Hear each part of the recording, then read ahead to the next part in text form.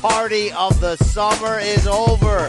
Your boy BC and SK checking in. It's the State of Combat Podcast Instant Analysis Edition on CBS Sports. Just minutes removed from the conclusion of SummerSlam 2019 from Toronto. The Brian Campbell, the voice that you hear. The question is, where am I right now set to record this podcast? Am I inside the same dirty bed sheets that we did this same show from 1 year ago today? Or are my, outlooks and opinions a bit more rosy? We will find out in seconds.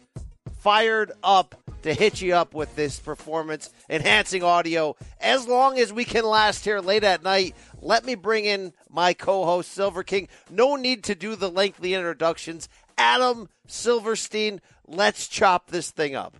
Hey now, BC, the black light is out. I am inspecting the bed sheets. I'm seeing how dirty they are in your guest room, office, wherever in the basement of the Campbell residence in Connecticut. Yes, I was not there. Neither were you in Toronto. You're checking in from South Florida. We watched it on the WWE Network like mostly everyone else. The question is here, Adam, really the same question that got this, I don't want to say this show, that got me into a lot of hot water on this show 1 year ago, inside those same dirty Brooklyn bed sheets in a Manhattan boutique hotel, was this.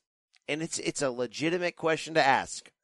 For the second biggest pay-per-view of the year, for the biggest wrestling promotion on earth, did this show, SummerSlam in the year of our Lord 2019, deliver a justifiable amount of entertainment for what was a somewhat compact 4.5 hours? We didn't have a WrestleMania repeat marathon here. Did this live up to the expectations 32 years into this of what a SummerSlam should be? Last year, you know what happened. They laid an egg. It didn't. It wasn't that the show was awful. It was that it was vanilla. It was just good enough. And I argued, in light of where wrestling is, in light of how good that NXT TakeOver Brooklyn 4 card was the night before 1 year ago, that's just unacceptable. Now we fast forward to right now, Adam. Now is the time. And you know what? I'm going to start off by saying something good. It was a pretty damn good main event. That's how you send home people happy. Seth Rollins, Brock Lesnar. That is what we are asking for from SummerSlam. Just like in 2017 and that fatal four-way that Nick Costos and I popped so big for. Just like in 2016 even, that Brock Lesnar-Randy Orton match. Not a lot of people love that, but it was something to talk about with the blood in the ring and the crazy ending. They gave us something to go home about this year. But Adam, meet the new boss. Same as the old boss. I'm not going to come out here and drop a big doogie on this show because it was hit or miss, which implies there were some hits. But here's where you get to sit on the couch, not your new couch behind you in your new home that you often complain about that I'm checking out over your shoulder on the Skype shot, but the psychology couch, the shrink here. The 2019 SummerSlam card, I'm not going to drop a Silver King and say it was meh. But you know what it was? It was too safe. It would have been a great Backlash card. It would have been a fine Extreme Rules card. In 2019, given the pro wrestling climate, given how amazing NXT TakeOver Toronto was just 24 hours ago, given the Fox launch with SmackDown in 2 months, given AEW on the horizon, if I had paid thousands as a fan to go to this weekend, and this was the pinnacle, the mountaintop point, again, outside of Rollins Lesnar, I leave going, you know what? The worst thing in the end kind of happened. They did not put their best foot forward. And if anyone listening out there right now, and I'm going to give you in 5 seconds a chance to potentially dispute that, not really sure where your head's at, Adam, but the best piece of evidence I can say to that, is you want to leave a pay-per-view going, either I know exactly what's coming next and I can't wait for Monday night, or I can't wait to find out what's coming next. And they didn't even have is it balls I'm looking for? Is it good decency I'm looking for to cash in on what the hell's going on with Roman Reigns and Daniel Bryan? They make the first quarter of the show about that and just leave that hanging out there. That's a major part of my argument here, Adam. So in the end, SummerSlam 2019 just didn't get it done. So is there a question for me? That's a statement. Okay. Well, here's the thing. So there's two different ways to address it. Were you entertained, and did it deliver, right? I was entertained. I think there were moments every hour during the show. And by the way, let's give them a little bit of credit. It was 3.5 hours. It wasn't 4. It wasn't 5. We've seen these go 11:30, 12 o'clock at night. 10:30, we were done. And it was really nice to have that. Even with a 2-hour kickoff show, it's really just 1 hour of matches. They added a couple matches. They were fine. And we basically got out of there, like I said, in 3.5 hours for the main card. So, was I entertained every hour I watched? Yes, I was. There were things that happened that were entertaining. At the same time, can I say it was great? Can I say that was a top-notch pay-per-view? It was something that I expect at the level of a SummerSlam? No, it absolutely was not. And it goes back to really what we said on our preview show, and what I said, maybe you disagreed with me. The build was lackluster. So my expectations weren't even that high. So did it meet my expectations? Yeah, because my expectations weren't high to begin with. But other than that, you can't have, and we'll get into the details match by match here, you cannot have a double count out for the WWE Championship in a match that you built better than any match on the entire card. Yes, they delivered in the main event and made up for it. Yes, the Fiend and Bray Wyatt were awesome. We'll get to that. And the women's matches as a whole were good, maybe a little bit better than you even expected, BC. But for your second biggest pay-per-view of the year, you need to deliver a card that is memorable for one reason or another. And honestly, the only memorable thing coming out of Sunday night truly was The Fiend. The Fiend, absolutely. And even as good as I love the main event, and again, like you said, we're going to talk about it, still was very safe. It was still the safest option out there. So you said there you had low expectations coming in. I had extra high expectations because the build wasn't great, because they sort of build this somewhat soft and lackluster foundation where I thought this is the perfect timing to come over the top and win everybody over. You mix that with where we are in the climate and the schedule, the competition abound around us. I expected so much more. And the problem is, Adam, anytime somebody swings and misses and doesn't fully connect, you can still respect what the attempt, right? You can still expect what they tried to do. This is just another case of just not going for it. How the hell could you possibly explain when we have Eric Rowan running in on Buddy Murphy in the pre-show, great storyline continuity, attacking Buddy to get a DQ finish in the Apollo Crews match, showing you, okay, we may not be getting a Roman Reigns-Daniel Bryan match tonight.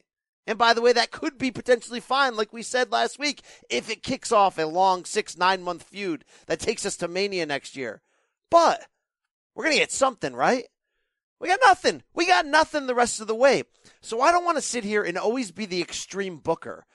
And when you and I are developing this joke where if BC's going to book the territory, somebody's going to be cheating on somebody's wife. But the reason why I come up with those scenarios is, can we go next level? Can we do something a little bit different? So when you and I are trading DMs before that main event going, oh my God, this is going to really end with Lesnar, Rollins. What do they have for us here?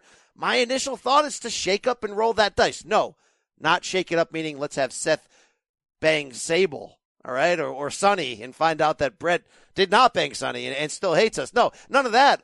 All I'm saying is, hey, maybe we find out after that match, maybe Rollins wins and walks off into the sunset, and then we go backstage.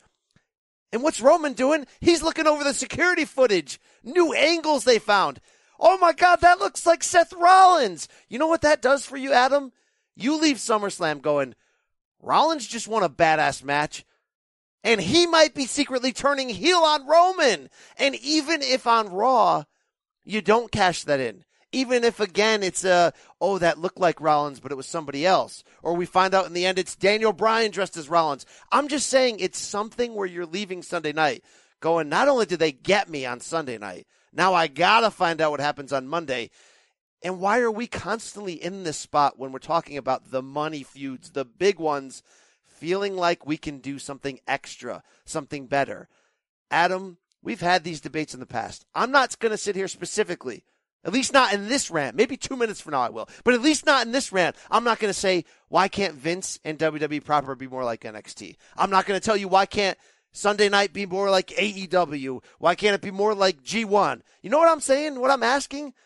Be more like SummerSlam. Be more like what you used to do and used to be.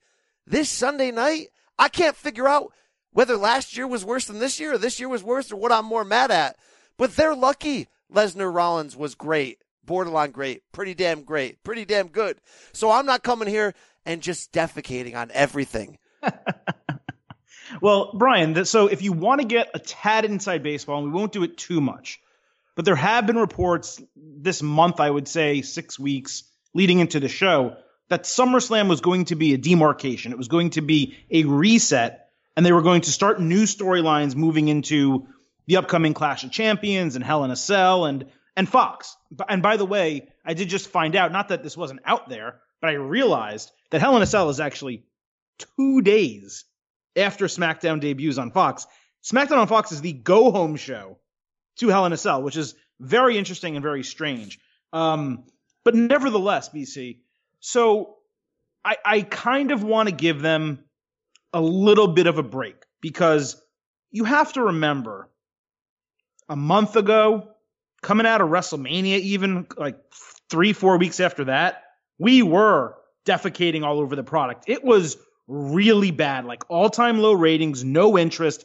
Things have gotten better. If you told me that we were going to get this pay-per-view 2 months ago when we just didn't understand what was happening to WWE, I would say, oh, okay, they would have righted the ship. So I think there are positive takeaways coming out of SummerSlam, even if it doesn't live up to your and I standards of what a SummerSlam, what a Royal Rumble, what a WrestleMania, Survivor Series, Money in the Bank really should be. And the truth is, there's only so much they could have done if they are trying to reset storylines and put good people in good positions going forward. And the other thing I'm going to say, BC, is one of the things that you are making the biggest deal out of this event is that nothing happened regarding a storyline for a match that wasn't booked on the event. So we have, through dirt sheets, and this is why sometimes you say you don't like reading dirt sheets, in our heads, hey, there's this Roman Reigns, Daniel Bryan thing that's going to happen, right? They're probably going to have a match on the card. But they never announced a match for the card. They never said that Daniel Bryan was the one who attacked Reigns twice. Then why These are did things they that we're conjuring and we're expecting based why on did they run a video package based on what they're telling us on TV? Midway through the show, why did they run a video package? I got up to go to the bathroom during that. I thought I was going to come back to a Roman Reigns versus Rowan match, or Roman Reigns versus Daniel Bryan. It was before like the final 4 matches, and that was the second time they referenced it. Obviously, the first one was Rowan attacking Buddy Murphy in the pre-show, ruining that match, but we can discuss later whether you like that or not. So you're right, they did reference it a couple times, but if you're saying, hey, SummerSlam didn't give us anything to look forward to TV this week, well, in the same breath, you need to realize Roman Reigns, Daniel Bryan, the Roman Reigns storyline, they're giving us to look forward to. That's the hook. You're using That's the SummerSlam. one thing that remains out there. I know, but you're saying, using hey, SummerSlam as an advertisement. They should have. For TV. If you're doing that ahead of the first Fox episode, maybe you can justify it. Roman Reigns did not appear on this show. That's not Brian, really but, justifiable. Brian, but we've spent the entirety of the existence of this podcast saying, why does Roman Reigns always have to be the main event? Always getting pushed the hardest. I think we're more upset that specifically Roman Reigns versus Daniel Bryan wasn't on the show. Because for me, I got to be honest, dude, it was refreshing not having Roman Reigns on the show. You know what we're really upset about? That they have the tools to make us feel like we feel at the end of Saturday night, at the end of NXT TakeOver Toronto. They have more tools than Trips has.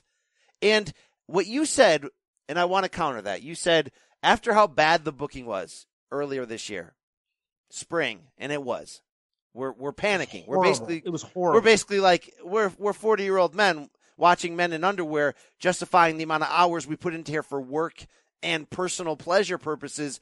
Maybe we need to get lapsed again. Maybe we need to just take off and stop doing this.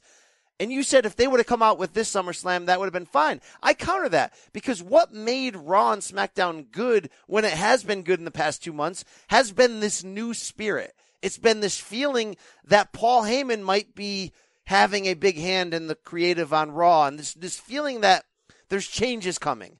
This show on Sunday night, and you can tell me if you think I'm wrong, didn't have any of those new feelings, didn't have any of those Paul Heyman feelings. This was a Vince show. This was 100% a 73-year-old Vince show on Sunday night. And in being that, it was hit or miss. So in being that, again, Paul Levesque has more tools on Saturday night. This is like another slap in the face, but not with somebody's hand. More with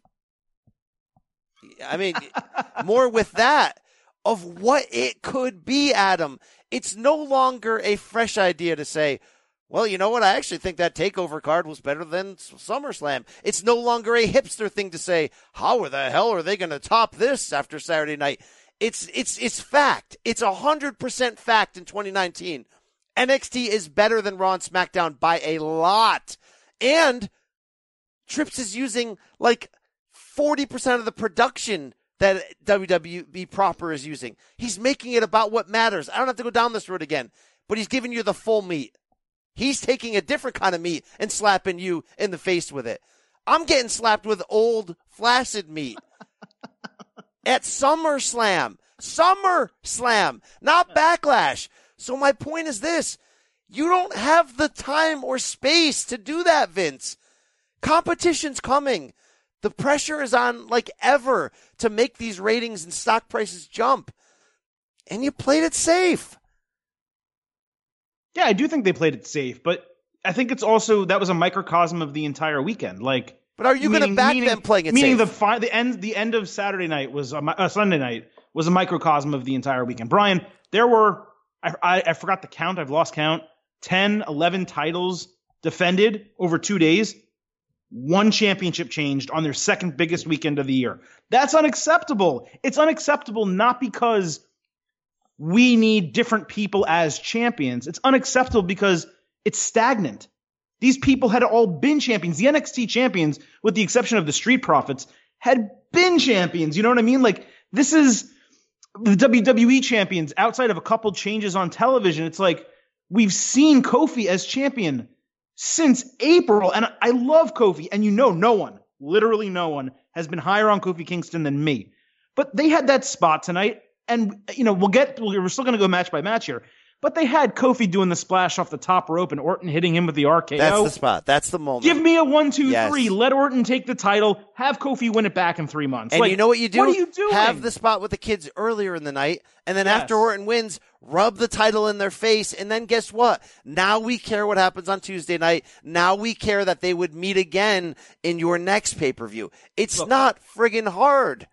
I'll do a quick booking the damn territory, right? You have that moment with the kids before the splash and the RKO. You have that. Kofi gets upset, starts beating Orton, rolls him into the ring, goes into the top rope, makes sure his kid's okay, takes a minute, goes to the top rope, splashes off. Orton surprises him with the RKO, wins. Crowd erupts in boos. And you have a monster heel in Orton as now a 15-time, I believe, WWE World Champion. And Kofi's upset, crying with his kids ringside. It's great. And now you're working back up to it. Instead, you're right. They went with the safe move, BC. That's not even safe. That's a middle finger. That's not even safe. That That's was just finger. like, Double. You know, Double. So I said meet the new boss. It's meet the new bed sheets. Same as the old bed sheets. You know what? I'm fully back there again. I'm fully back there. But you can't be surprised that a WWE pay-per-view is booked by Vince McMahon. Like but your reaction to my emotional overreaction is basically be like, well, what'd you expect?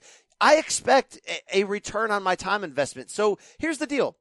I'm not done with pro wrestling. We're on the same page here, just so you know. Okay, but I'm not done with wrestling in 2019, meaning if WWE is bad, then I'm not watching anymore.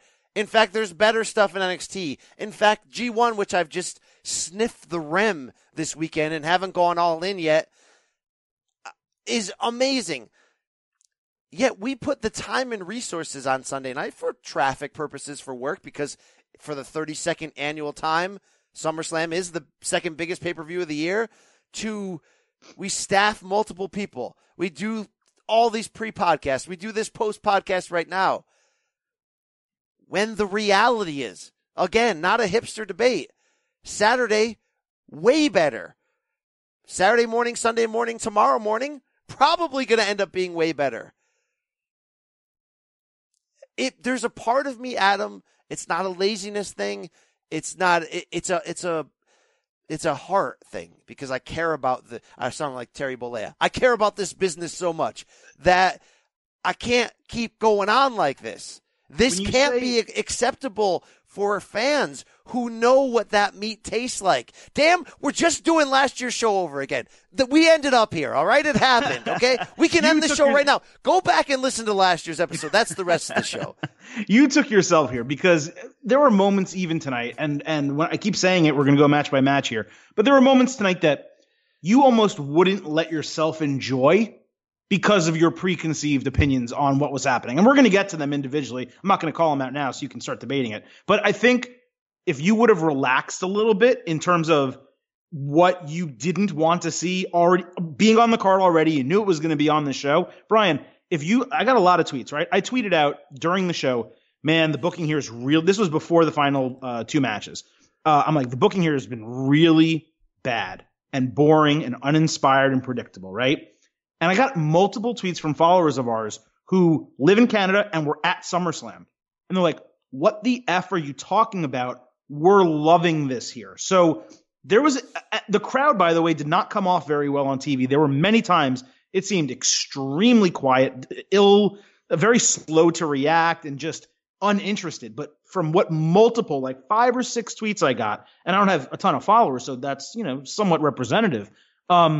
Like, what are you talking about? We are having a blast. So yeah, but that's the in-arena experience. I'm just saying, maybe something was lost, and and again, like I said, and we're going to get to it right now, maybe there were a couple of things that happened tonight where you had preconceived notions that it wasn't going to be good, and there were things I don't think you allowed yourself to enjoy. I'll straight up agree with you on that. But I think it's fair to have that high bar where it's like, I'm not even going to smile until you woo me when we are talking about SummerSlam.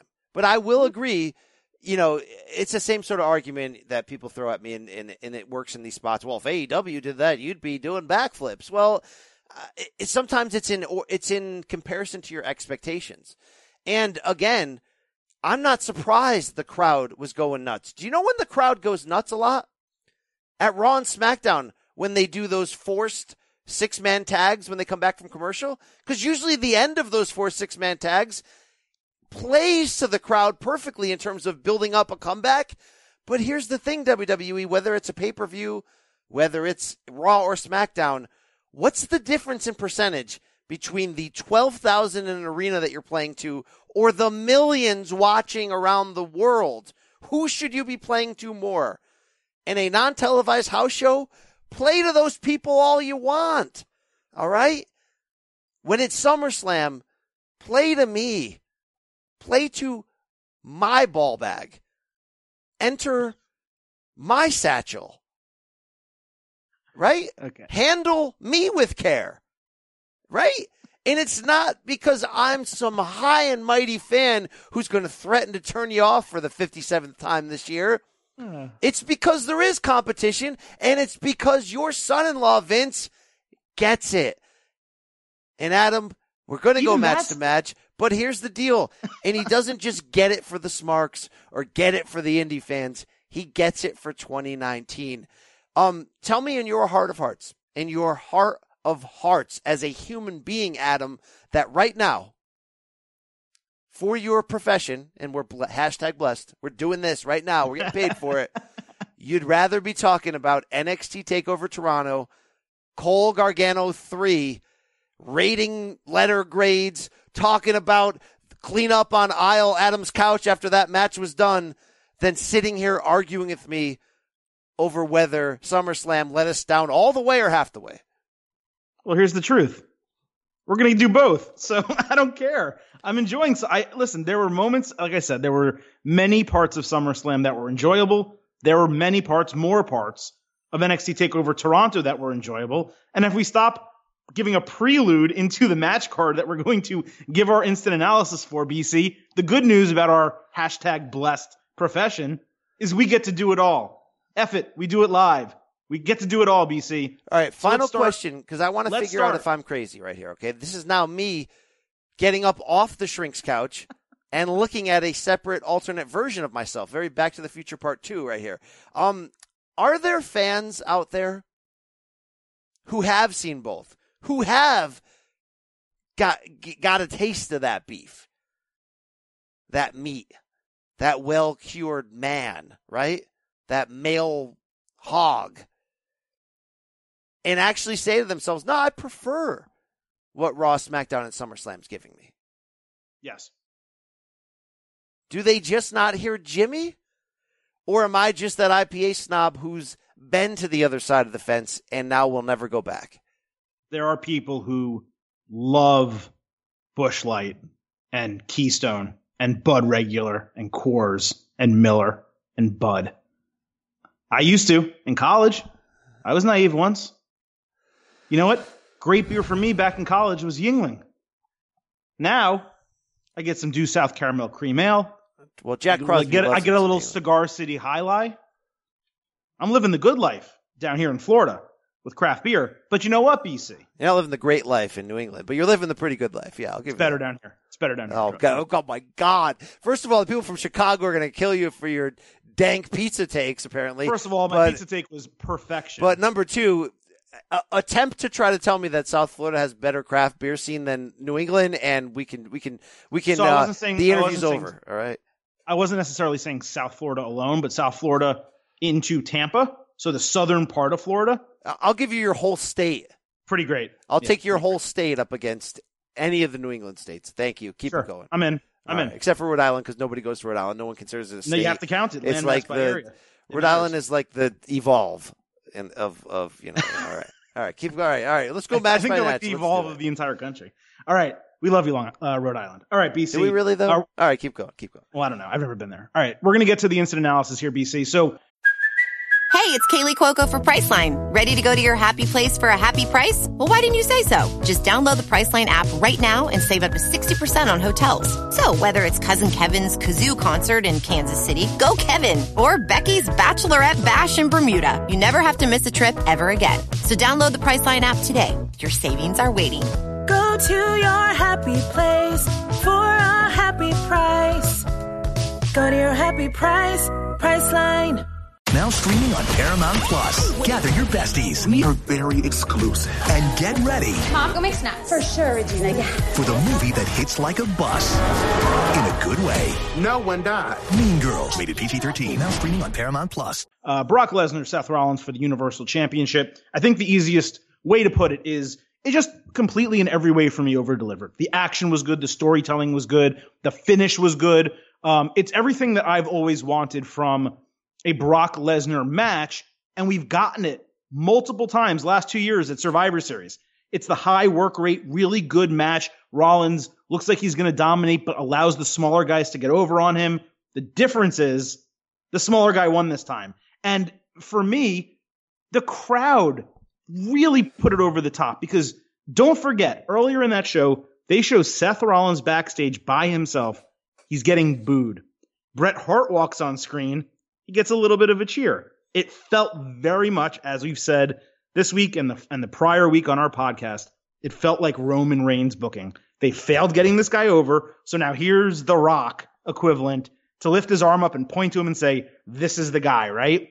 But then they put him in this match, and organically, based on booking, based on work rate, he gets over in a massive way. And that reception for Rollins, I don't know if we've seen anything like that recently except Kofi Kingston at WrestleMania. That's fair. I penalized this match grade. Really, it was like an A plus effort from them. You know, Lesnar didn't give his best, but he gave pretty close. And it was almost an A plus effort in taking a predictable finish an angle we didn't necessarily want, which is Rollins doing some really bad babyface stuff that I'm beaten down, but it's all I know. I'm going to win on Sunday. Like, just some bullshit, all right? And yet coming out and just hitting you right in the mud hole. I mean, just putting their hands in it. I almost penalized it because of the show at a whole just sort of not going next level. Us not knowing about what's going on with Bryan and Reigns, me having higher expectations so ridiculous for what I'm going to get here. And also this part. I don't know if I believe that Rollins would beat Lesnar twice cleanly in 4 months. I don't know if I'd believe that. If you're going to tell me he did it at Mania because he kicked him in the balls a few times and because non-kayfabe, WWE wasn't sure if he's going to UFC at that point, so they figure, you know what, let's have a clean transaction on the way out. That's fine. Was it a more believable booking? Yes, which is why I give it a high B+ in the end. Because that's how you do it. That's how you get a babyface beaten down early, covering his ribs with tape, and you have him keep clawing and keep clawing. And then the big spot through the table outside, which was fantastic. And then the multiple stomps. So this was way better than that WrestleMania match from that degree. But at the same time, it's like, I know you can criticize Brock Lesnar for always going over and always having the belt, but I almost felt like it was a little too easy for Seth in the end. I almost somehow wanted more adversity to justify it. But with that said, and you can argue that a lot of what I just said is irrational and preconceived, the effort was A+ from Seth. The effort from the crowd, the feels that they captured, the drama, the intensity, the violence. I mean, that was a main event, and they gave a main event performance. It was a true main event. I think why you wanted more adversity for him is because what we have seen with Lesnar recently has been John Cena, The Undertaker, and Roman Reigns. And when he had those matches, it was 15 Germans and 7 F5s, and then eventually he pinned them because they were the baby faces and so on, right? But what you have to remember is in his matches with Daniel Bryan and AJ Styles, they went very much like this. Because it's not believable for Daniel Bryan, Seth Rollins, AJ Styles to take 4 F5s and keep kicking out. That's unbelievable. It gets to the Gargano Cole level at TakeOver Brooklyn, where it's like, he kicked out again? Like, that's a joke, right? Except the difference is this time it's Brock Lesnar giving you the move. So I do agree that a little bit more adversity, a kick out of an F5 clean, would have been nice. A couple extra Germans after he flipped out of the first couple. Yes, I agree. That would have been nice. But ultimately, the goal of this is to get Seth Rollins over as your Universal Champion. They succeeded in that. My biggest question coming out of this is they're going to Fox in October, BC. What's happening? Is this a way to get Brock Lesnar off of the red brand, give him a month and a half, and make him the challenger for Kofi Kingston's WWE title on SmackDown? Move him for the first time really since his return to WWE, full-time from Raw to SmackDown. Is that what they're doing here with Brock Lesnar? And if so, suddenly, the next match that we're going to talk about, Randy Orton and Kofi Kingston, that decision makes a lot more sense. So you're setting up that Brock is going to go over potentially Kofi on the first night and sort of win a lot of casual laps, crossover UFC fans who are checking in and just sort of go, oh, Brock's got the belt now. Okay. Because that is one of my big questions of, well, what are you doing now with Brock? Because, and maybe I'm penalizing this match wrongfully for the things I hated about this build. Brock's handling of that briefcase. Because I asked myself at the end of this feud, what do we learn here? Well, we learned that Seth is better than Brock clean twice. And I don't think that should be ever what we learn. You know what I mean? Like, I don't think that's the only way Lesnar's ever beaten Rollins has been cashing. And I don't think that's crazy. Unless Rollins tomorrow is replacing Reigns in that spot, I don't think that's something we should learn. And the lack of Roman Reigns involved in this at all, it's like, I know Ambrose is gone. They are Shield mates, though. Is it horrific to have Reigns come out and celebrate with Rollins? I mean, just little things like that plant extra seeds for the future. I'm not saying that's a reason necessarily why I'm crapping on this match, but everything was very vanilla in the end. And one match didn't fix that feud. And it doesn't necessarily fix where Brock's character is going, I guess, unless, like what you're saying, they're going to send him over there. Because let's think about it. Since Brock came back the last time, when are the times he wasn't angling toward the title? Well, he had that forgettable feud with Ambrose when they knew he was leaving for UFC 200.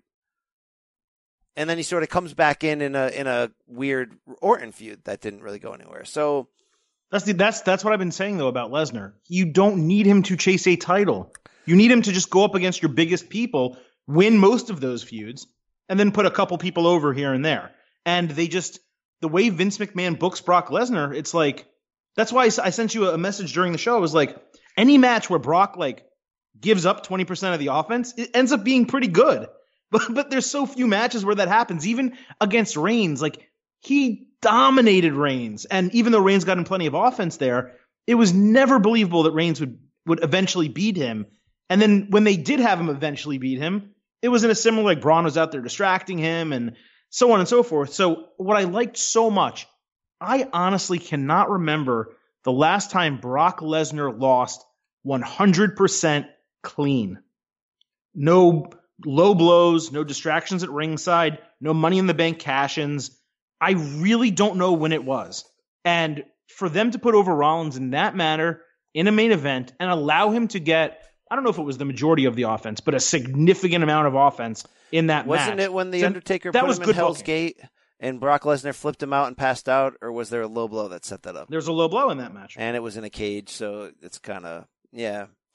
Taker never beat him clean. Then when was his last major loss? So who did he win back that title for? The title that he brought into WrestleMania 31. He beat Goldberg. Goldberg beat Owens for the title, and then Lesnar beat Goldberg for the title. All right, so Lesnar lost straight up clean to Goldberg at Survivor Series in 2016, but it was more like a knockout blow, like caught him off guard. But before that, so Lesnar came into WrestleMania 31 against Reigns with the same belt that he won from Cena, right? So he really hadn't lost clean at all in this run. So that's interesting. Yeah. It's interesting. That's what I'm saying. It's interesting that Rollins is getting this type of rub, but you got to do something with it. Just like when Lesnar broke Taker's streak, people that hated it were like, okay, you got to do something with it. Now you can argue they did. They made Lesnar, the biggest star in the company for a good stretch there. So now you got to do something big with Rollins here. So to spin off of this, if Rollins is going to be the face of Raw entering this hot time period of competition and Fox moving on to SmackDown going to Fox, who's Seth's big money fall opponent? Is it heel AJ Styles? Because, oh, hell yeah, I'm here for that. Yeah, it very well might be. I mean, that is the move. They gave us a taste of it coming out of WrestleMania. We both said, hey, I said, this feels like a little too soon. You disagree. You're like, no, give it to me as much as you possibly can. And you're right. If they gave us a taste of that, AJ loses this U.S. title, maybe a Clash of Champions to Ricochet, makes it, they have a stipulation match where no one's at ringside. Again, we'll get to that in a second. Yeah, it might be Styles, and that would be nice. That would be something I could go for. Or they could turn Reigns heel like you want, or turn Seth heel, and have a face go up against him, whether it be Reigns, whether it be someone else on that show, like a Ricochet. I just don't really think they're going to go in that direction. They really worked hard tonight to put Rollins over as the baby face in the company. And if we're being honest, what they need to do with Rollins, to piggyback on what you're saying, is what they have been doing legitimately since April with Kofi Kingston. And that's where we should really go next. The WWE Championship match. Kofi Kingston, Randy Orton, going to a double countout. I know what you're going to say, so I'm going to give you that space to say it. But what I'm going to say, preceding you, is this. The match, while fine, was unspectacular even before the finish. You're right. The crowd hadn't bought into it yet. And that was really the problem. So it's not like, here's the problem. They used the same finish as a year ago. AJ Styles, Samoa Joe, first chapter of their feud. And at the time, we somewhat justified it. It sucked. But we justified it because, guess what? This dirtbag Samoa Joe was getting in the face of AJ's wife. So if AJ's going to force the DQ finish and be a man, I can get behind that. Number two, that match was hot fire up to that point. This match was not. This finish absolutely unacceptable, borderline un-American, like I tweeted and forgetting it was in Canada, so it made the joke either even much better or much worse, depending on your standpoint. And, yeah, this was the moment that when I asked myself, where do I want to record this post-podcast from? Do I want to do it from my desk chair, or do I want to get in my bed sheets and dirty them up? That was your moment. That was your turning point moment. I don't want to talk about this anymore. I hate this. I hated the ending. I hated everything about it. People that were in the arena, though, Adam, that I am friends with, the great Chris Metler, who him and his boys bought a box to watch that, his first response was like, bro, did you just see that Kofi heel turn? Were the announcers popping for it big? My response was, this card sucks. No, they didn't even mention it. And that's pretty much what happened. Because it wasn't a heel turn. Faces getting aggressive doesn't mean they're heels. Just the same thing happened with Becky Lynch. We go over this ad nauseum. Just because someone gets aggressive and gets angry doesn't mean they're now a bad guy. But I get his point of you think something's happening potentially in the crowd that the announce team is not even touching. Well, because you can't see in the crowd, especially if his box was, facing the camera. You can't see that Randy Orton is crouching by the, ringside area, kind of staring down Kofi's kid and not saying anything. And if he did say something, it wasn't audible. The mics didn't pick it up. And the cameras didn't put over the referee counting. That came out of nowhere. Couldn't even hear it. And then it didn't seem, even when they rang the bell and you're like, oh my God, it was a double count out. You're like, wait, that didn't seem like 10 seconds, at least not in WWE 10 seconds, So it was a really forced, terrible finish. As you said, if you want to have that finish and you went back to last year's match, you're right on two things. One, last year's match was great between AJ Styles and Samoa Joe, and it was aggressive, like Joe getting in the wife's face and being Samoa Joe, being this dastardly guy. And Orton's a piece of crap in storyline, right? But he didn't do anything. Like, he didn't go chest to chest with the kid or hurt Kofi, start banging on him, like punching him in the face and shoving his face in their face. Like, he didn't do anything that was heel enough for Kofi to react the way he did.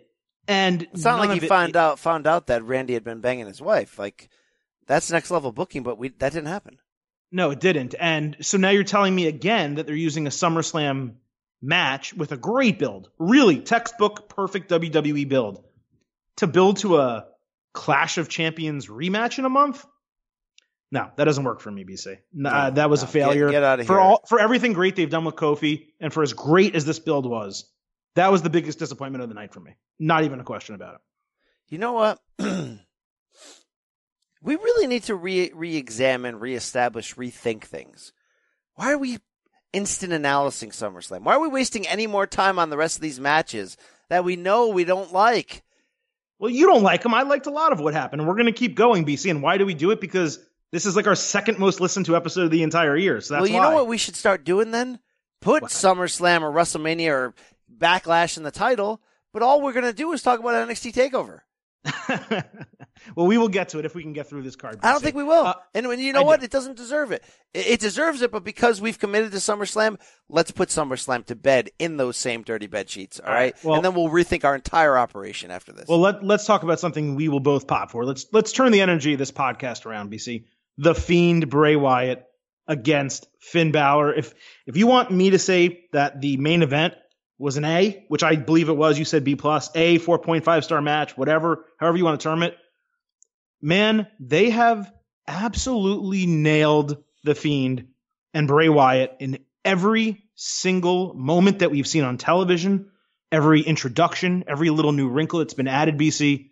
And tonight, if everything else were doubles and triples and home runs, grand slam in my opinion. Yeah, and it's simple little old school attention to detail. It's the remix theme song. It's him coming out as the Fiend, but carrying the lantern like he used to, that's covered in this odd-looking double of his old look with the regular Bray face and the it's dreads. His face, yeah. I mean, it's incredible. You talk about Finn Balor dressed in all white, by the way, which perfectly counterbalances the sort of satanicness coming his way.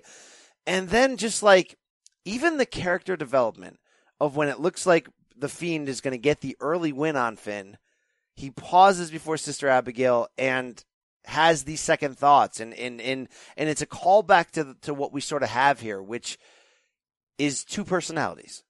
And that's why this character works right now.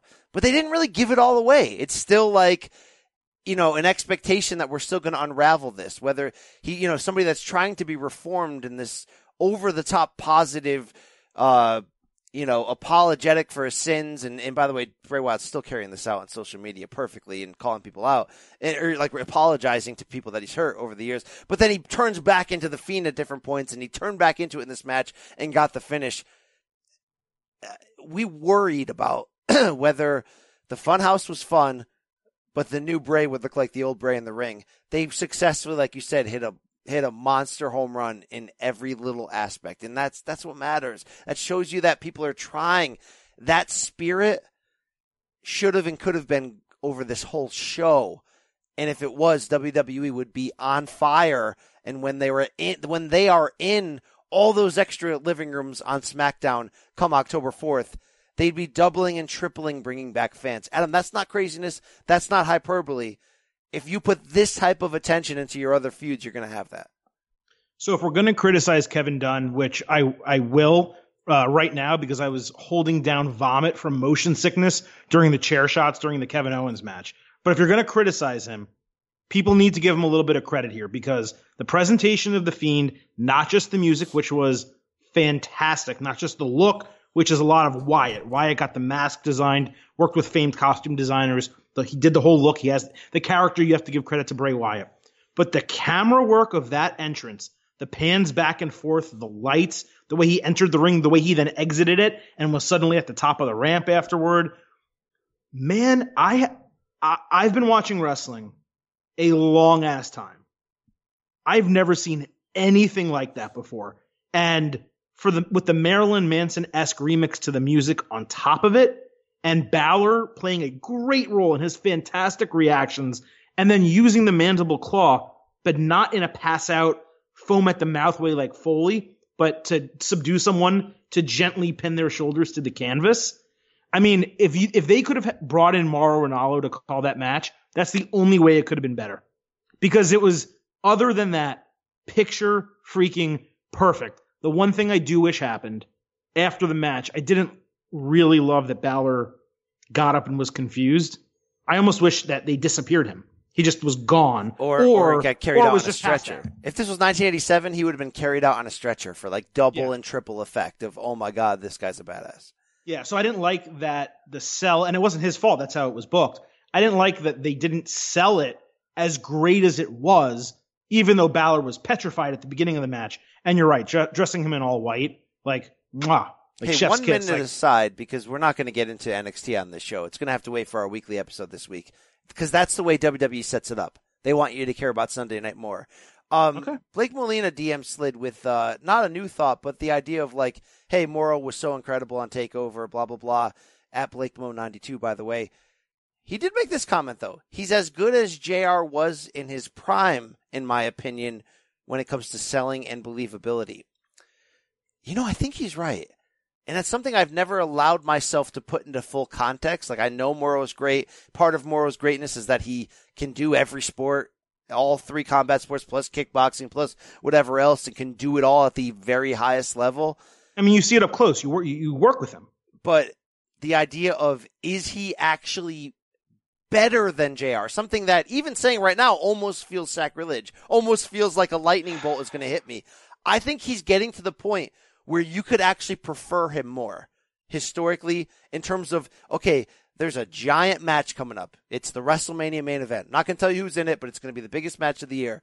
Do you want 1998 Jim Ross calling it, or do you want 2018, 2019 NXT Morrow calling it?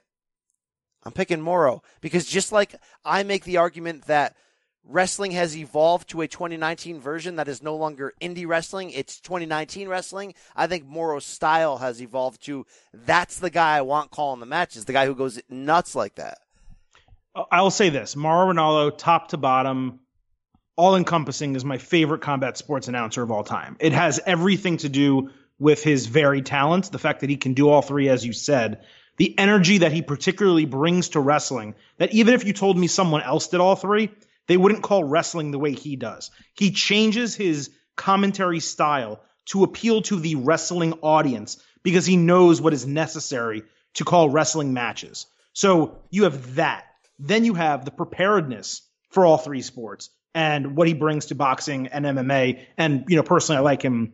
I'd probably rank him boxing 1, wrestling 2, MMA 3. But that's also. Oh no, he's like twice as good at wrestling as he is in boxing, and he's great at boxing. I think he's great at boxing. I don't know. I enjoy listening to him call. All right, but this is just. I feel like I learn listening to him call boxing. This is just wrestling. Do you think he's in the Jim Ross conversation? Oh, he's easily in the conversation. There's no question. I think if you're asking me who would I want in a scenario like you're proposing, it completely depends on the match. Is it Steve Austin Rock? I want Jim Ross. Period. Is it Shawn Michaels Bret Hart? You know what? Maybe I want Mauro Ranallo. But I think it totally depends on the match, the moment, the event. I would love to have either of them call if I was ever in a great wrestling match. People look, there's people that, begged Undertaker, wanted Jim Ross to come back to WrestleManias to call his matches. And that's all JR did for a period of time, right?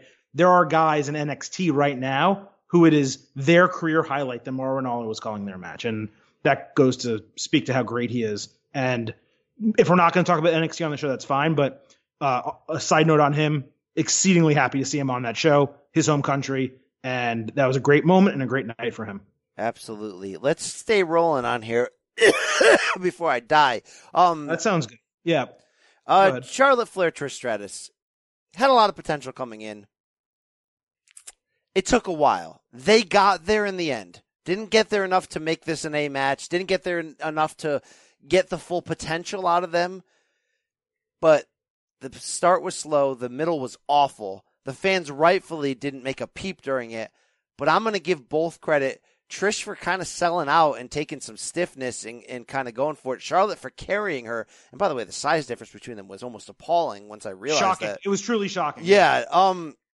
In the end, I can't grade it high, but I'll give them credit for physically selling out and putting forth a fun finish in the end. It fell a little bit flat to have Charlotte reverse that. It didn't have a lot of flow in it, but they won the crowd back over, which was a victory compared to where this match was at certain points. Yeah, it built well. Ultimately, it was a success. However you grade it really doesn't matter.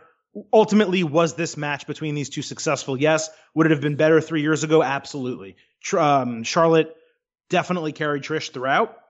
Even at the beginning, some of the moves that Trish was doing that the commentary was putting over is, oh my God, she still has it. It was kind of almost Botch City there, and Charlotte just doing flips. Like, feet were missing her, and she was, getting the job done. When they had Becky Lynch and Natalya open the show, I mean, I knew this anyway going into it. We talked about it. But when they had them open the show, I'm like, oh, Charlotte Flair, Trish main eventing for the women's card. And it really shouldn't have. That was unfair to Becky and Natalya. That match was great to open the show. Well, here's the deal. We'll talk about it. But I don't think it's that match, that was a main event women's match. It really was. I don't think it's unfair. And you could argue maybe this is why WWE put B-sides in Natalya and Ember Moon that originally, and obviously Natalya sort of overachieved in the build to this, but originally we were like, oh, Natalya and Ember Moon, maybe that was to pump up Flair and Stratus to make it necessary as so that it would be easier to accept without a title at stake as a passing of the torch type match, a Hogan Rock type match. And but they didn't even do a passing of the torch. I mean, I know Charlotte's a heel, but there was no, she beat her and then Trish got cheers, and then she didn't stay in the ring long enough, so the referee made her go back. You know what? Overall, I don't want to crap on this because their effort was there. But you know what? You know what this match showed me? That era sucked. I know Trish was the best of that era, but Charlotte really had to work to carry her. That era sucked for a reason. We didn't watch it back then for a reason. Well, no, it's the women weren't main eventing for a reason. I mean, yes, they were booked as divas, and they were booked in bra and panty matches, and it was more TNA than wrestling ability. But it was more TNA than wrestling ability. Like, that's what the women that were of that era. It's not saying they didn't have skill. We're almost an hour in. Molly Holly was certainly talented. No, they had some workers here. We're almost an hour in. We got to roll through. Brian, is they just don't compare to the people of today at all. It's Sasha Banks, Bayley, even Charlotte, Becky Lynch, Natalya, etc. They are so much better in the ring than you just said their the word. predecessors were. You just said the word Sasha Banks, and I would have bet money that she was coming back on this card in some form. We booked the territory with all that. That's another reason why this card didn't go next level for me. And if they do it like at this week's TV, you blew it. And if they are waiting for, let's say, that debut episode of SmackDown on Fox to have that kind of pop, I get it. At this point, maybe that's what you wait for, but this is another fail that she didn't show up on this card, that she didn't run in at the end of this match, which is something you laid out as a possibility. What if Trish does great but loses in the end? But then Sasha's music hits and she gets in Charlotte's face, or Sasha's music hits and gets in Becky's face, which was what you really laid out. Giant fail. Sasha could have bailed out Bayley. A lot of stuff that could have happened, and they didn't do it. Well, what you want on these pay-per-views, and you know, I'm just going to bring, it's what AEW showed us, right, with Double or Nothing. You want that Moxley moment, right? WWE used to give us that, and yes, a lot of it was Vince Russo, because everything had to be a swerve, bro. If you don't swerve them, bro, they're not going to love it and watch Monday, bro. But the truth is, swerves work. You don't have to do it every single time. But on a major pay-per-view like that, you want to have a big swerve. WrestleMania, you want Seth Rollins to shockingly cash in the main event and have people losing their freaking minds that Reigns didn't beat Lesnar. It was the heel Rollins who did it after all, right? So you want like Becky to go over, get cheered by this crowd, and then walk up to like a huge ovation, and Sasha to just brutally beat the crap out of her atop the stage and throw her into the Titantron, just like Tommaso Ciampa did to Johnny Gargano. You want that. Yeah, and we don't get it. But what we do get is a completely unnecessary Kevin Owens-Shane McMahon match with a completely unnecessary stipulation of KO would have to quit if he lost. So, of course, he won. And, look, did they capture some crowd pop late? Yes. Did I see people on Twitter going, man, that was a great ending. That was a great finish.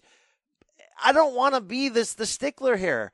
But this match didn't need to happen. It included the most predictable sort of interferences by Elias that you would see on a big pay-per-view by WWE. And even though the ending was smart, it's ultra predictable on a feud that really didn't make any sense why it was still going. I really can't praise this. It was, the only good thing about it was only 9 minutes long. Yeah, the praise is that the crowd popped for it. The crowd loved Kevin Owens. He's a Canadian, and he's from Quebec. He's from Montreal, like you, French Canadian. But the crowd popped massively. Shane McMahon got beat. People really hate Shane, both for storyline and non-storyline reasons, because of how much WWE's used him. I don't know if this will be the end. Maybe there's a follow-up Tuesday, but I can tell you, Shane has not been on both shows for an extended period of time. That's been an improvement. Kevin Owens getting over on him here. Maybe we don't see Shane Tuesday, and if so, then it does its job. But Kevin Owens, look, we think they've botched him because he had that Steve Austin CM Punk moment, and we're like, oh my God, they're really doing something great with Kevin Owens, and they made it corny, and they really didn't follow it up well. But the truth is, the fans love it. So, but it's just you give it to him. Shane opens and announces Elias as the enforcer, it's like, hey, we just saw this on SmackDown. Remember, Drew McIntyre was like the guest referee, and Elias was there, and somebody else had a role, and it's like, we just saw this. All right, Bayley Ember Moon. Here it is, Adam. It lived up to its negative expectations as a slow moment, popcorn moment on the card, especially coming off of AJ Ricochet, which had hot moments. Ember Moon did not look like a viable title contender, and they even threw in the ending of the Bayley-Sasha Banks great NXT match with the Bayley to belly off the second rope, and yet it got over like a fart in church, like nobody cared.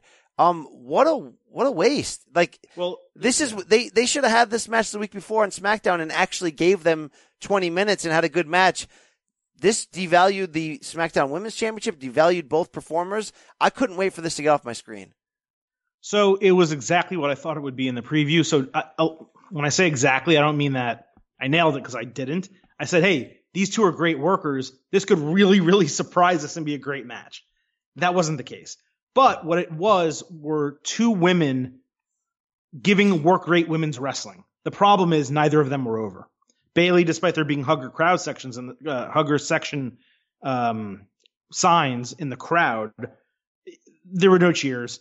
Ember Moon, no one cared about either way. It was 10 minutes, like you said. If it went 20, we would have been peeling our faces off that we were bored. And it came off of like a trio of matches that the crowd was really popping for. So it had no chance to succeed in story. The booking I thought was okay. Like they actually worked and Bayley and both of them did some unique creative moves and it was interesting, but this was never going to get over. And you're right. We both poo-pooed Ember Moon and Natalya, and we can actually, if you want, just get the women wrapped up and go to Becky Lynch and Natalya next. But BC, like Natalya got herself over as a challenger and Becky helped, but you can't have two B-sides, which is what Bayley and Ember Moon are, and expect it to be great. It was never going to. This is one of those where you really make the argument of takeovers nail it because it's 5 matches. All 5 of those matches get the time they need, and all 5 deliver in the end. This was a 9-match card on the main card, 12 overall, that we are praising because it only went 4 hours. Like, we're actually sitting here praising it, when in reality, if you're going to have 9 matches on the main card, then to be really honest, 3 or 4 of them need to be quasi-squashes. 3 or 4 of them need to be quick business. We had 2 of those on this card. We had the Bray Wyatt quasi-squash. We had the Goldberg quasi-squash. But you almost need to have more of that if you want to put out 12 matches. And again, this is one of those that would have been fine on the pre-show, would have been fine the week before, would have been fine just not doing, okay? But Brian, here's the issue though, man. There were no matches longer than 16:45 on this entire show. Like, they gave no one a true opportunity to shine. Yeah, this is where even they Ricochet, AJ Styles wasn't long. This is where they failed, because AJ Styles Ricochet should have been 25 minutes, and it would have been your match of the night. It would have even been better than Rollins Lesnar, and which, by the way, was a well done 13 minutes and 25 seconds. I mean, they got a lot in that. But you're right. And look, it's the same argument about the devaluation of the titles. When you have this many titles at stake on one card, you're almost at the point where you're like, well, why is this match not a title match? And that shouldn't be at the point you're ever at. There should be like 5 titles on a card, and you spread out those matches. And in between, you've got grudge match here, stipulation match here, number 1 contender match here. No, now it's to the, it's just. I'm with you. Yeah, it's excess. All right.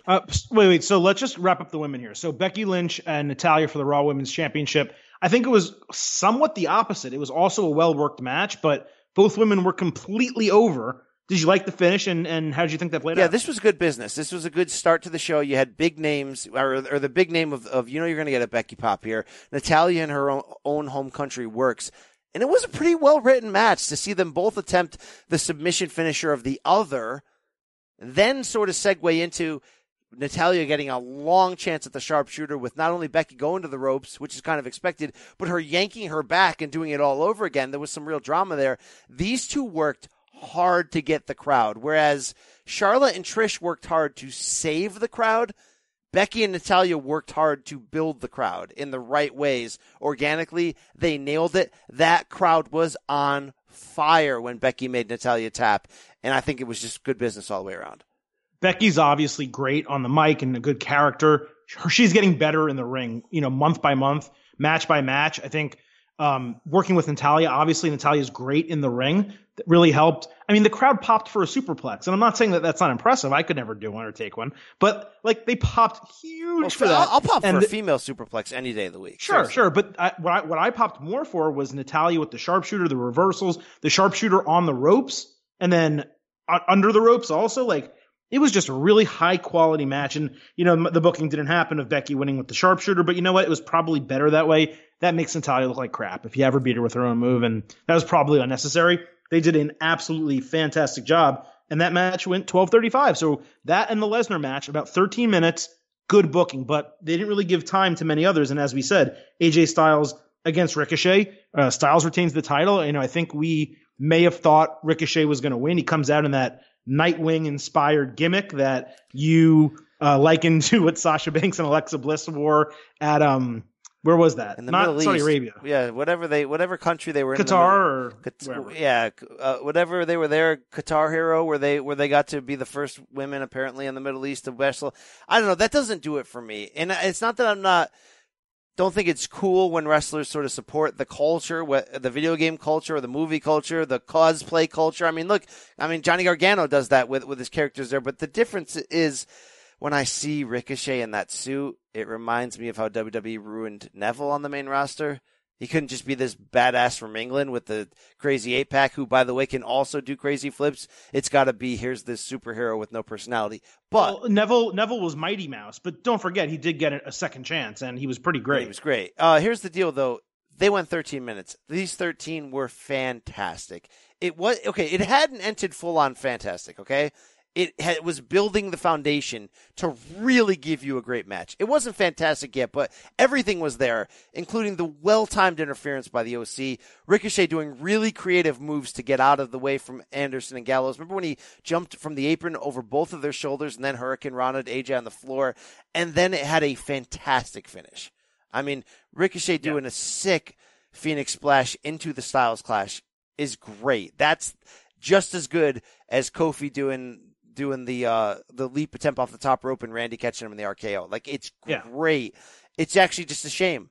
You know, you had these two. This was the worker match of the card. You knew it had potential to be great, and you gave him 13 minutes. This is almost, apparently it was a callback. I had not seen the match, and I probably should, so it's a huge hole in my wrestling viewing. Apparently that was a callback finish to Styles Ibushi, I think in 2015. Apparently they had some sick match, and that was the same finish, Phoenix Splash, into the Styles Clash. But BC, outside of the Finn Balor match, which was a replacement at Survivor Series because everyone was sick and got hurt, and like it was a weird scenario, right? Outside of that match, nearly every Styles feud, and we don't know that this one's over, but it's nearly every Styles feud against a worker like this has ended with us kind of being like, man, this could have been so much better. And there's a common denominator, and it is AJ Styles, but it's not AJ Styles. It's the time and the effort and the booking. Nakamura was never allowed to get over at all on Styles. Styles won all of those matches. Samoa Joe was never allowed to get over on Styles at all. Ricochet did, I think. I don't remember if he beat him for the title, but he was part of that feud. He did beat him during that feud. But Styles has to remain dominant on him. And they give these guys, like you said, 13 minutes where what is truly the harm? You don't want to give him 25, that's okay. What's the harm with giving him 20 minutes? Yeah, give him 4 more hot minutes and let the show ended at 10:30. I'm not saying we want a 4-hour show, but end at 10:35 and let these guys go. Like, AJ's run they're your has best been workers. weird. You know you have fans like us who are loving NXT and you want them to watch the main roster and you're trying to get Ricochet over. Just give him 5 extra minutes, 10 extra minutes. AJ's run is weird. Like, to 2016, he won all of our hearts. Surprised WWE at how he could carry the company. He could be the big champion. He could sell merch, all that stuff. And then they keep giving him good booking from the standpoint of that he's winning and he's a champion. But really, since 2016, he hasn't gotten consistently interesting booking. Well, his face WWE championship run was white meat babyface. The heels against him were pretty cool, like Nakamura and Joe, etc. But he won everything, and it was But just even like the KO feud didn't live up to what it could have been because they never allowed him in those feuds to just go out there and have a half-hour match with somebody and tear the roof down. It always had to have some kind of stupid schmaz ending and be very WWE-like, very Vince-heavy, where it's just like, while he can still work like this, let him go out there and just give you a wrestling match. Let him go out there with Flair Steamboat booking against everybody he faces, and you're going to be so friggin' entertained. And even this, I don't mind the OC interfering and having that big. The finish was fine. It's just let them work and entertain us before you get to that finish. It makes total sense that the OC would do that. They're a dastardly heel group, maybe going to be a faction. And if you watch the kickoff show, we need to move on and finish this card. But if you watch the kickoff show, there was a tease with the OC trying to recruit Finn Balor, saying, "Hey, if you want us to have your back during your match with the Fiend, we got you. Just throw up the deuces." And he wouldn't do it, but he didn't say no. So it was kind of an interesting. They should now. He should do it now after getting beaten all way. Yeah, that'd be interesting. Final match here on the main card was the second match overall. Goldberg, Ziggler. Adam, I saw a lot of people loving this. People loved it. The crowd loved it. Get it? Okay, if you love the shit out of Goldberg, then I get it. Okay, because guess what? I love me some Kevin Nash. So if it's 7 years ago and he's coming back and he's power bombing some current star through the ring, I'm going to pop for it, right? But even when it's these legends coming back, I still want it to make sense. I still want it to just not ever look like a gangbang or look like a forced. I don't know if this was WWE feeling bad about how he injured Undertaker and put forth that really bad Saudi main event. And it's just like, look, you're still in shape. You still pop for us. We want you to leave your career on your own good terms. We're going to roll out the red carpet. We'll use your name to sell tickets in Toronto. That's what it seems like. But again, Baron Corbin is the right dirtbag to tape this style of beating, or a Singh brother, or anybody. To see Dolph Ziggler, who I know you can argue and be like, you always talk about you want Dolph Ziggler to get the push. He was just in a WWE Championship feud with Kofi, and it wasn't great. And you know what? It wasn't great. He was in a title feud with Seth before that. Didn't live up to expectations. But I don't think it's Dolph's fault. Dolph brings it. He can work. When you put him as a dastardly heel, he does great. This was crappy booking. It was a minute, and it was a 2-minute match. And to have him go back to the well twice and be like, Goldberg, you hit like a girl, you suck, and have Goldberg come back and kick his ass again. This is the end of Dolph Ziggler's character. And everyone's tweeting me going, don't you know Mick gets paid main event money? He doesn't care. He's a professional jobber. No, Dolph's got to have pride on the inside.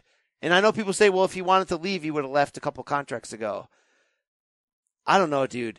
He's still in insane shape. He can still work. He can still talk. Why is he doing this, Adam? Why would he ever allow this type of booking? There's nothing good. What came of this booking? Who looks good in the end? Goldberg already had his tour de force. He already had his thing. So if this is a one-off, hey, leave on your own terms, then don't ever come back. Well, it was makeup for Goldberg, and we'll see what ends up happening with him. With Ziggler, he now goes into the feud with The Miz that they were building. And if he gets over on The Miz... that now? Who cares? I'm just saying, if he gets over on The Miz, then at least he kind of gets a little bit of positivity back there. But, dude, it was... He was conjuring Chris Jericho to me on the canvas, still talking crap after getting the hell beat out of him. The first time it was funny. The second time it did get old. But the first time it was legitimately laughable having Goldberg come back, do that. Even the second time, Goldberg playing it off as, hey, I'm going to just lift you up and leave. I feel bad for you. Running the ropes 3 times and then spearing him again. Dude, the crowd freaking loved it. I liked the match. Listen, it was a minute 50 of actual bell-to-bell ring time, right? And you hit us with a super kick off the bat that was legitimately shocking to the level of Goldberg when he first kind of came in and had his debut and hit the spear on Lesnar. It was legitimately shocking that it happened that quick. It's like, oh my God, this either A, may be a match, or B, what if Ziggler gets a pin right here, right? So that booking, plus then Goldberg hitting his 2 moves well, and then Ziggler still talking crap on the mic and being this new delusional character that he's so great even though he's not. It was better booking than my expectation. My expectation was a 45-second match where he takes a spear and a jackhammer and loses. Yeah, but doesn't this make Ziggler look 3 times as worse? No, because it's Goldberg. It's fine. Would it have hurt them for at the end after the 3rd time for Ziggler to get a super kick and just stumble off and laugh, and at least you're like, okay, he's a crazy bastard, but he gained back some of his heat there at the end. No, you can't do that to Goldberg. I mean, dude, why does anyone owe Goldberg this? Okay. Here's the deal. Goldberg was part of WCW. I'm the WCW guy, but still, Goldberg was part of WCW. Vince didn't owe him anything, yet Vince allowed him back in, used him for 6-9 months, got some main events out of him, but guess what? Goldberg performed really well. There was a fun series there, the Goldberg-Lesnar feud, which involved KO. It was fine. It was fun. This was a money grab to come back to Saudi. Look, it's Goldberg's fault that match sucked so bad. Why does he deserve this? He doesn't deserve it necessarily. It was a make good from Vince. I mean, that's Taker and Goldberg both got a make good. Taker had a really damn good tag team match with Roman Reigns. Goldberg didn't have a great match, but it was a great moment, and the fans really enjoyed it. Adam, how many jobbers are actually sitting in that locker room? How many times do we see that 24/7 belt come out? And Brian, would you really care? But Brian, would you really have thought that it would be a pay-per-view match if it was Goldberg and he's hurt, but Jinder? Or Goldberg, Robert Roode. Jinder is actually perfect. Jinder's actually perfect. You need someone of some stature. Maybe Corbin. Yes, maybe Corbin. But you need someone of some name value for it to matter on the pay-per-view. Jinder's the ex-WWE champion, all right? That's enough name value for me. Yeah, Jinder's not wrestling for a good while. Hey, where was Drew McIntyre tonight? Yeah, they were talking about potentially having a Drew McIntyre, Cedric Alexander match on the kickoff show. That never happened. Obviously, Roman Reigns, Daniel Bryan never happened. The kickoff show was largely unspectacular. We don't need to go match by match. It was bad. We did see Buddy Murphy's first WWE match against Apollo Crews. And honestly, I thought business was picking up I was entertained. It was getting really good. And then we did have Rowan come down to ringside and throw him into the steel steps and just decimate him. So, I'll make it easy for you. Hero or zero to the end of that match? Hero, because it seems like it's a part of something larger. And if they're going to use Buddy Murphy in that feud for a while to shine him back up, like if he can go over Rowan or something, or if this led to, hey, guess what? The reason why Rowan just attacked him is because Rowan and Daniel Bryan didn't actually do it. And we're going to find out who actually did. If that's the direction you want to go, that's great. They would have needed a tease tonight at the end of the show. Like I argued that's where you're going. Okay, but you just crapped on Murphy for looking like a dog when Roman got him to submit and give some information in 30 seconds on SmackDown. You just had Rowan come out and take a guy who had his first main roster match. He's already trashed and just from that moment. Decimate him. This is my point. He's already trashed from that moment of backing down against Roman. He's already not a main eventer right now. When you could have, he's the best kept secret in WWE. You held him out of SmackDown for 6 months, which would tell you that they're doing something big for him, and then they have him punk out to Roman. So they've already screwed him up. But at least if you want to use him in making the storyline really good, that would have been fine. But again, they never touched it again. They buried that on this pre-show. This pre-show sucked. That women's tag title match was bad. I just don't know why they didn't have Murphy go over Cruz in a good match, give him 3-4 more minutes, have Murphy win, have him walk back up, or even not, have Rowan attack him in the ring and then decimate him. Why not give him the rub they don't know what they have. of getting a win over Apollo Crews? They don't know what they have. The only one who seems to know what they have is Sasha the dog when it comes to Buddy Murphy and me. That's it. Okay? It seems to be it. All right, BC, let's get out of here on that. But I want to give a tease because we have a busy week ahead. Our UFC show, your UFC show with Rashad Evans and Brandon Wise will be out Wednesday this week, which means our WWE show is not going to be until Thursday. So you guys are going to need to wait till Thursday for our full NXT TakeOver Toronto review and our thoughts on NJPW G1 Climax 29. But before we get there, quick tease to leave. What was your rating on the NXT Championship, Adam Cole versus Johnny Gargano, Part 3? 5 stars. It's a 5-star match, straight up. It was incredible. It was incredible the ride they took us on to make all 3 of those stipulations and falls so different that the biggest uphill problem they had was certainly making this third match on the level ratings-wise and entertainment-wise of the first 2. But also, because it's 2 out of 3 falls for the second time, making it new and fresh and not just going back to the well. They succeeded. I don't think I'm crazy in saying that this Gargano-Cole feud, 3 matches in 4 months, was so great that it's in that upper pantheon now of the in the modern era of like the best in-ring feuds that we've seen in terms of, look, it's not like a Rock Austin in terms of crossoverness and celebrities, whatever, but in-ring quality. I can't believe Johnny Gargano just stumbled into another classic like he did here. We have to wake up and realize that Johnny Gargano is the best big match wrestler in WWE. Like, there's no Big Game John anymore, Big Match John. Johnny Gargano is that, and he's been that for 2 years now. And every match that it happens, I still get blown away because he's 5'0", 100, and not that athletic and not that charismatic, and like all that. Like, he's like warning track power in every category, yet he puts it together and absolutely overachieves and hits a grand slam every match. This match I thought was not as good as the first Cole Gargano, a little bit better than the second, but really at this point, if you just like the Ciampa feud with Gargano, you and I wildly different in terms of our ratings of which ones we like better. Doesn't matter. They're all great. Sure. Well, what I'll tell you is, because this is just a tease, but for me, it's clearly number 3 in the trilogy. And I watched it again last night, as I promised I would, because I was bordering 5-star. I'm putting it just below. For me, it's 4.75, most likely. Great match. Left a lot to be desired for me. My expectations were sky high. And ultimately, I don't feel it delivered to those expectations. And candidly, and we're picking nits. We're splitting hairs, right? TakeOver as a whole, that show, it was not one of my favorites. See, I don't get that. You say that. It was still great. It was Dave still Meltzer great. said that. I saw that on Twitter. I actually came out of that going, I'm not sure if that's not the best TakeOver I've ever seen. Yeah, it's not. I mean, it's definitely not top 3 for me. So, but again, it not being top 3, it's still crapped all over SummerSlam, and it's still one of the best shows in totality that WWE's put on in 2019. It's just there have been better start to finish takeovers. We've been in attendance for them. New Orleans was epic. And I just can't, having gone back and watched most of that card again, I can't put it at the upper echelon, the top of the NXT TakeOver ranking. But that's because they have set the bar so damn high that any one thing that's just a little bit off, you don't get there. Don't forget, Brian, there was a TakeOver. I forgot if it was 2 or 3, but I think it had 3 5-star matches on it. This one did not. So it simply based on that, it can't get there to that top 1, top 2, top 3 ranking for me. But it was a very good show. That match was very good. Just for me, not great.